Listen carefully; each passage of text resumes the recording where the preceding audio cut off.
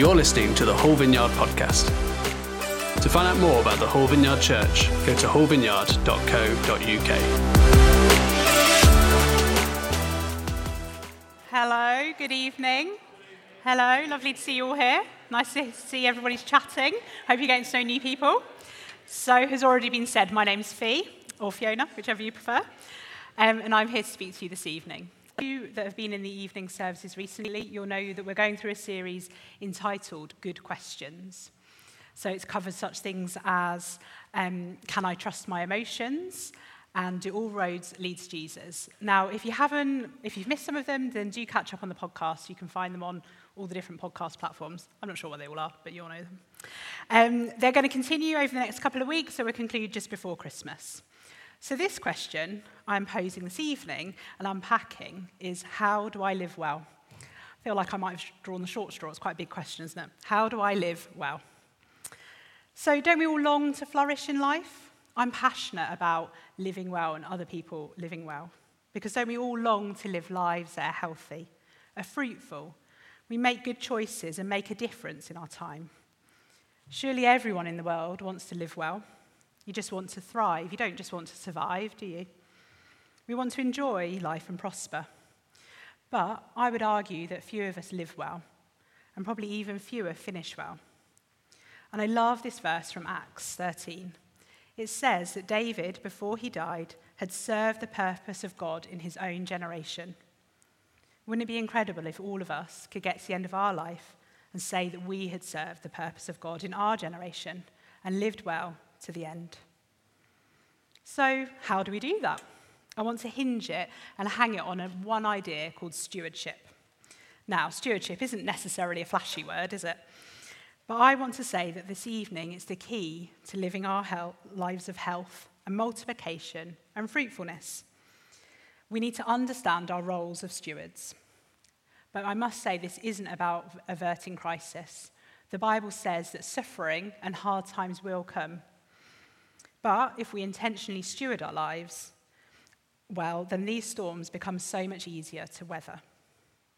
So as we work through this evening, we're going to define what stewardship is. How do we do it? What areas of our life do we need to focus on? And what do we do when crisis comes? Stewardship has a very biblical meaning, which has consequences for our lives.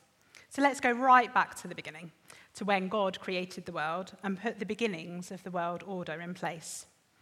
In Genesis 1, we read about God creating the world.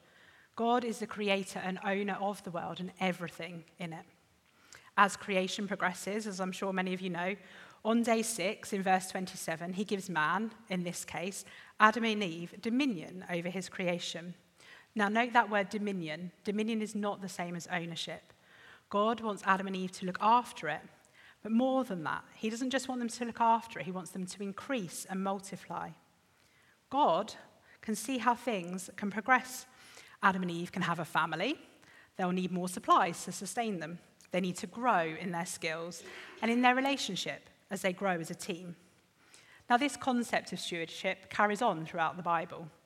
As we carry on into the Old Testament, then a number of people are put in charge of households. You see this first in Genesis. Abraham has a household, but he has a household manager. That manager doesn't own the household, but he's a manager of it.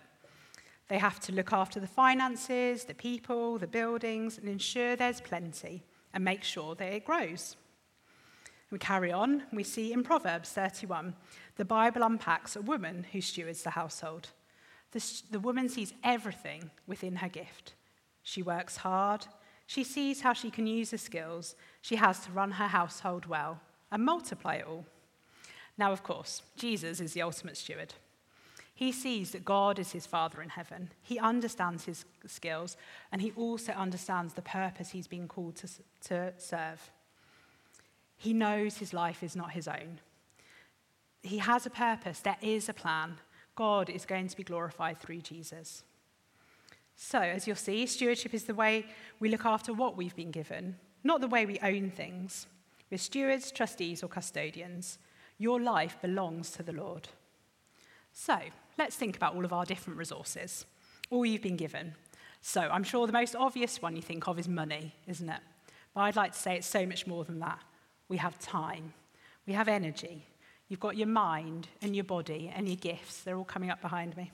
Your responsibilities, and I'm sure there's loads more that you could add on. But have you ever thought, God has given me all of this, and he wants me to flourish, and he wants me to live well in these areas? Now, we all know that that doesn't just happen by accident, right? Living well, sadly, doesn't just happen. It's a whole life journey based on stewardship. What we have in order to see a blessing, a multiplication, and ultimately, and most importantly, God glorified.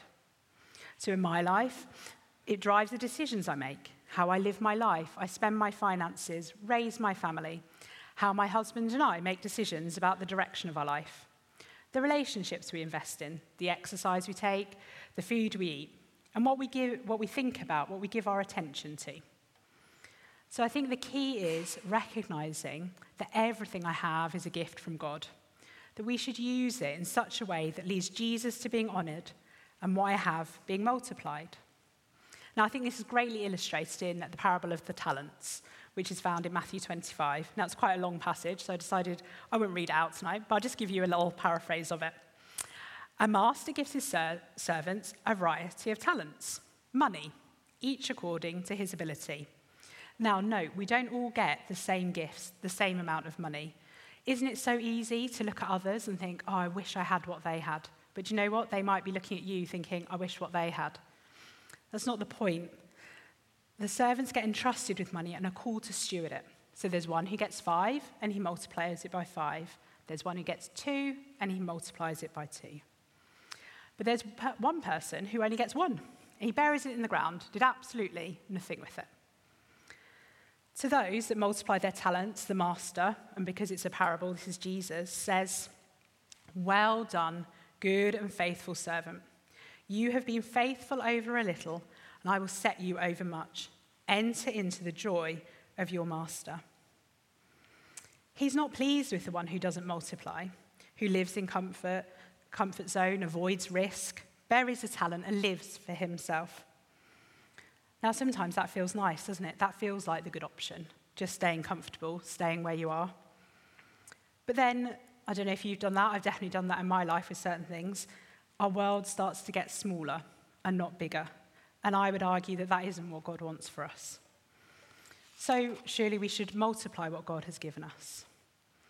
When we use what God has given us, he trusts us with more. And that's such a key, isn't it? When you put God first right now, with the little you have in front of you, he will bless it and he will multiply it. So I want to share a story of mine to do with this. So I went to university in Hull, and I knew that God wanted me to stay here, and I knew he wanted me to get a job. And I thought that would be in finance. Now, that's scary. I'm sure a number of you are students here. I quite liked my student life. Do you know, like I got to watch Homes Under the Hammer. I got quite long holidays. I got to live with my mates. It was quite good fun. There was 9 of us that lived in a house. I had a lot of fun.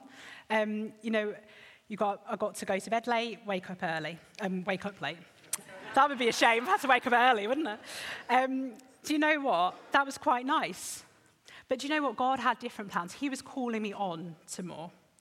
He wanted to stretch me. He wanted me to use those skills I was learning at university and I was learning through life. Now, did I want to do it? Yes and no. Was I scared? Most definitely. But I knew I had to do it, though, because what could I have missed? And as it turns out, the first job I had out of uni, which was in finance, do you know what? It taught me so much. God used it. It gave me skills, which I use in my job today. It meant that I could share the gospel with people who'd never even heard about Jesus. It gave me a deeper understanding of the city of Hull, which has been my home for 20 years. But remember what I said at the beginning? It wasn't about avoiding suffering. It was really hard as well at times, I'm not going to lie. But God used that, and he used those hard times as well to make me a better person and to make me more like Jesus. So we've got 2 areas we need to consider when we think about stewardship. We need to consider wisdom and the Holy Spirit. Now, I'm not talking about that wisdom that says don't walk out onto the road when a car's coming, because we all know that's, common sense. We shouldn't do that. I'm talking about a God-given wisdom. The Bible is the greatest source of wisdom.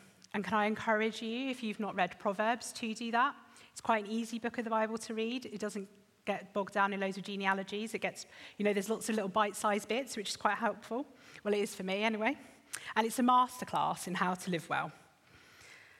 Because do you know what? Many of our issues and our pain and the things that we struggle with would be avoided if we could just latch on to God's wisdom. But alongside that, we need to balance that with the Holy Spirit and be open and listening to the Holy Spirit speaking to us today. Now, that might mean that we go on a path that we had not anticipated, but it will still be the Lord. So I have twins. They're nearly 8. Actually, they're 8 next Sunday. And every morning they ask Alexa how many days it is till the 26th of November. So I know it's 7 days. They also ask me how many days is it to ask Alexa how many days it is to Christmas, but I can't remember that now. But they're really excited. And when they were little, I went to a twins club because I never had twins before. I had no idea what I was doing. Never had a baby before. And it was amazing to just spend time with other people that had twins who were in the same boat. I mean, we used to turn up each week and say to each other, I have no idea what I'm doing. And the phrase, fake it till you make it, comes to mind.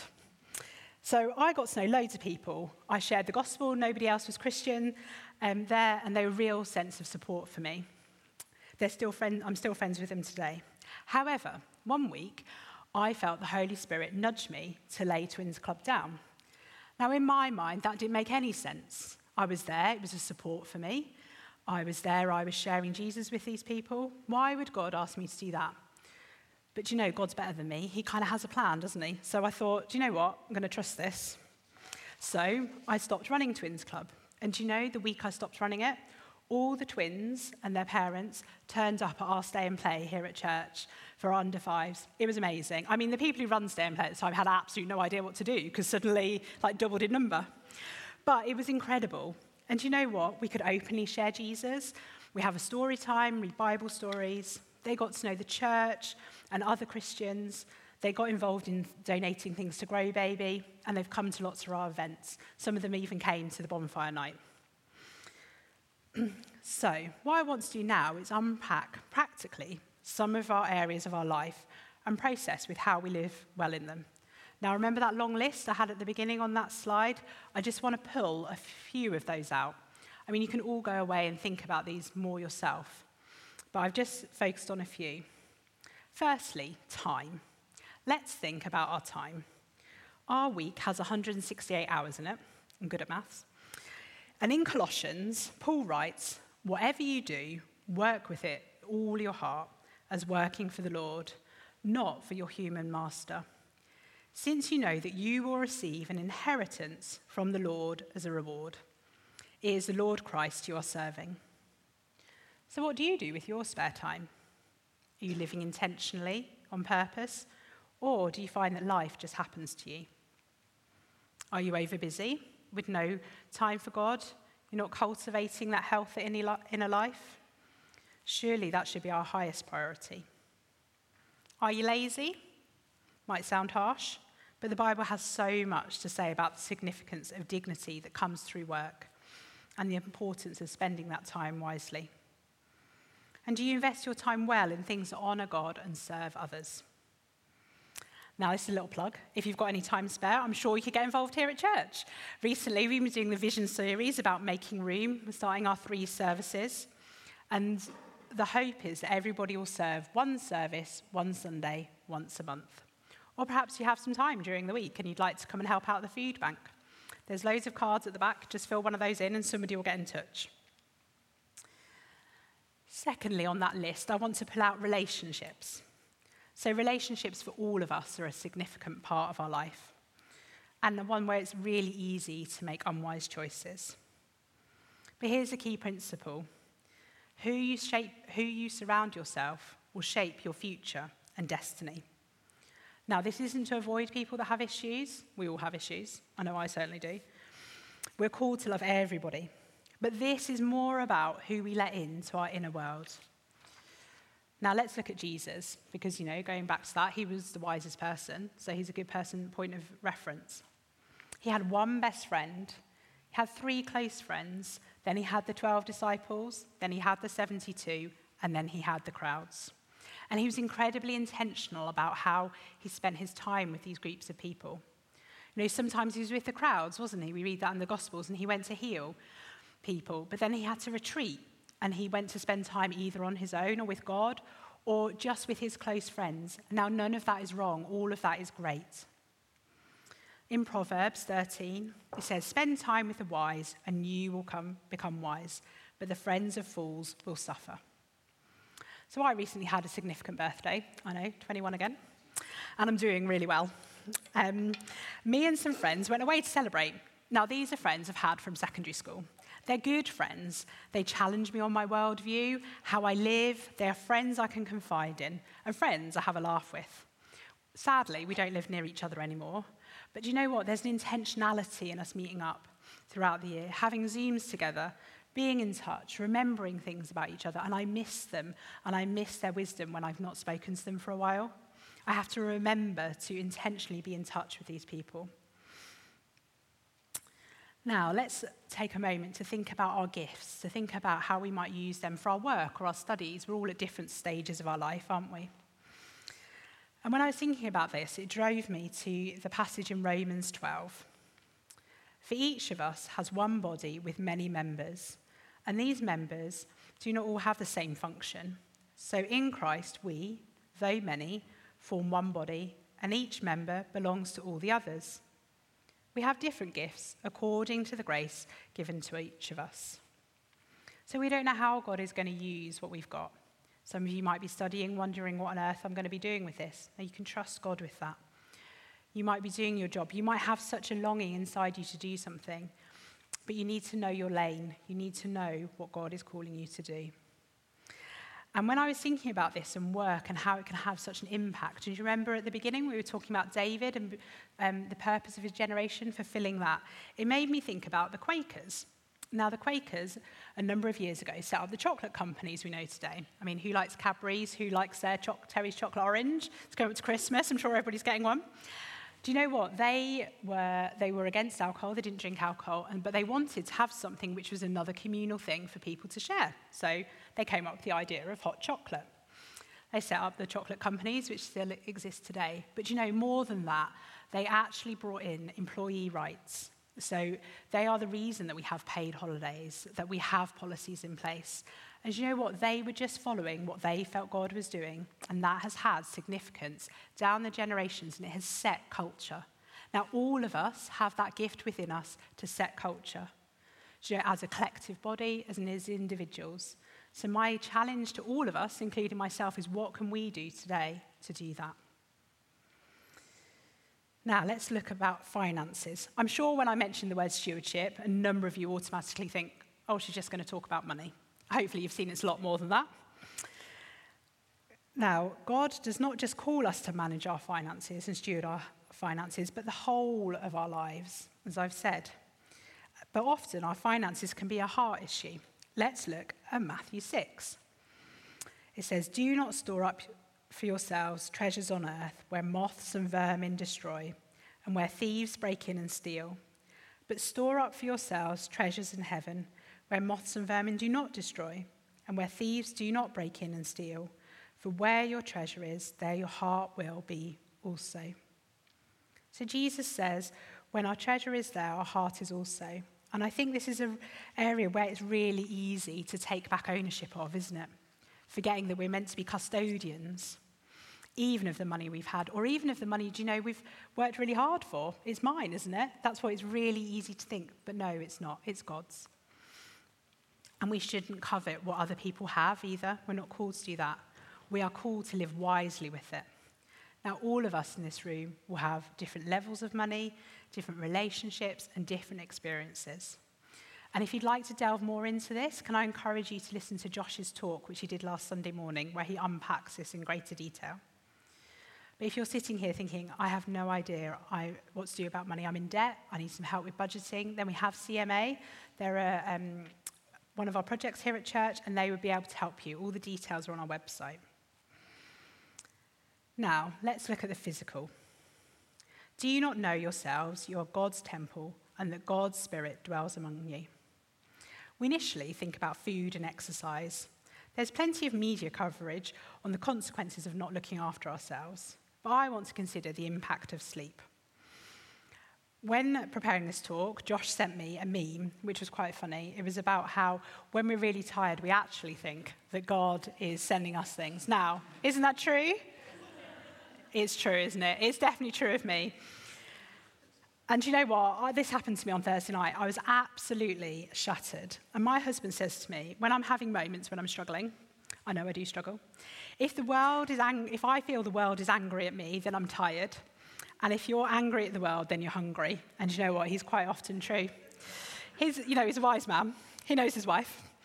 And on Thursday night, I was exhausted. So I definitely thought the world was against me.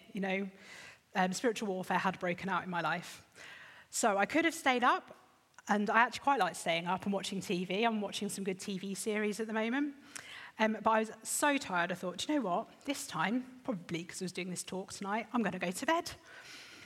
And it was amazing. I felt so much better on Friday because of it. It meant the day was more productive than I'd hoped. I didn't think the world was against me, which on Thursday night I had. So something that we easily forget about can actually have a massive impact on us. And it's easy, isn't it, when you're students to stay up really late and run to lectures and wear yourself out. And it's easy when you've got a family. It's hard if you don't have children that sleep through the night. I've been there. Just want you to consider that. So if we don't live these lives of purpose and live well, what can go wrong? What does it look like when we don't steward all we have well? When we don't make those intentional decisions? We can forget about the long game. We live in this instant world, dealing with consequences down the line, and our lives can become disordered and chaotic. Now, who wants a disordered and chaotic life? I would argue that nobody does. Nobody chooses that type of life. And we won't be walking in the fullness of what God has for us. And also, we won't be prepared when crisis comes. Because remember what I said? Crisis will come. So about 9 years ago, remember I was talking about my twins who are 8 next weekend? This keys into them. My husband and I felt like God was calling us to save hard. Now, I quite like going on holiday, quite like travelling. I was a bit disappointed that I had to save hard because that meant I had to do less of that. But thought, okay, let's be obedient, let's save hard. But we had no idea why we were meant to be doing that. We were living in a house I loved. We were planning on having a baby. We could have the baby in the house. But we were saving. And then my husband found this new house, which he felt God wanted us to buy. So I was a bit put out about that. I have to admit, I thought it was an absolutely ridiculous idea. But we ended up buying this house, and it was a total God provision moment, which is a whole story in itself about how God provided everything we needed to buy it. So we moved in, and I still didn't understand why we'd had to move to this bigger house. And then 4 months after we moved, I fell pregnant with twins. And then those twins were born prematurely, and I was really ill after we'd given birth. We needed our family to come and stay with us for great swathes of time. We needed our friends to come round. Now, if we had been in our old house, that really would have been a struggle. We wouldn't have fit 2 babies in, let alone anybody else, and all the paraphernalia that comes with children. So it would have been hard. So we were glad that we had listened to God in that moment, even though we didn't understand it and we didn't necessarily like it. Now, also, because of that house, we've been able to have other people to stay who've needed houses, like a house between house contracts. We've had parties, we've had the neighbours round. We've been able to use it. But my husband and I will always hold it lightly. It isn't ours. It is God's provision. He may keep us there, and if so, we'll continue to steward it. He may move us on to a different house. And like this one, there will be a reason for that, even if we don't understand it in the moment. So imagine if we hadn't thought about the long game and we hadn't trusted God and we just lived in that instant world, and I'd gone on my long-awaited trip to Barcelona and my long-awaited trip to Canada. We would have had to deal with these consequences down the line, and I also wouldn't have been walking in the fullness of what God had for me. So, as I've gone through this area and unpacked living well and how we can all improve on the journey of doing it, then perhaps you felt a nudging or realise there's an area you want to change. Remember to look at the long game. It might be hard in the immediate, but it will have amazing consequences. Start with one step in front of the other. What can I do today? Can I speak to someone? Can I get prayer this evening? Can I read Proverbs? Can I get some help with something I'm struggling with? But remember, Rome was not built in a day, and God doesn't expect us to get it all together tomorrow. It's just one step in front of the other. So, can I encourage you, as we spend some time praying, and we ask for the Holy Spirit to fall and minister to us, that you pray about these things. Ask for God's wisdom. He loves it when we ask for wisdom, and he will always answer. Thank you for listening to the Whole Vineyard podcast. We would love to connect with you and welcome you home to church. To find out more, go to wholevineyard.co.uk/connect. And to stay up to date with all that is going on in the life of our church, go to wholevineyard.co.uk/church news and sign up for our weekly mailing. Thanks for listening. We hope to see you soon.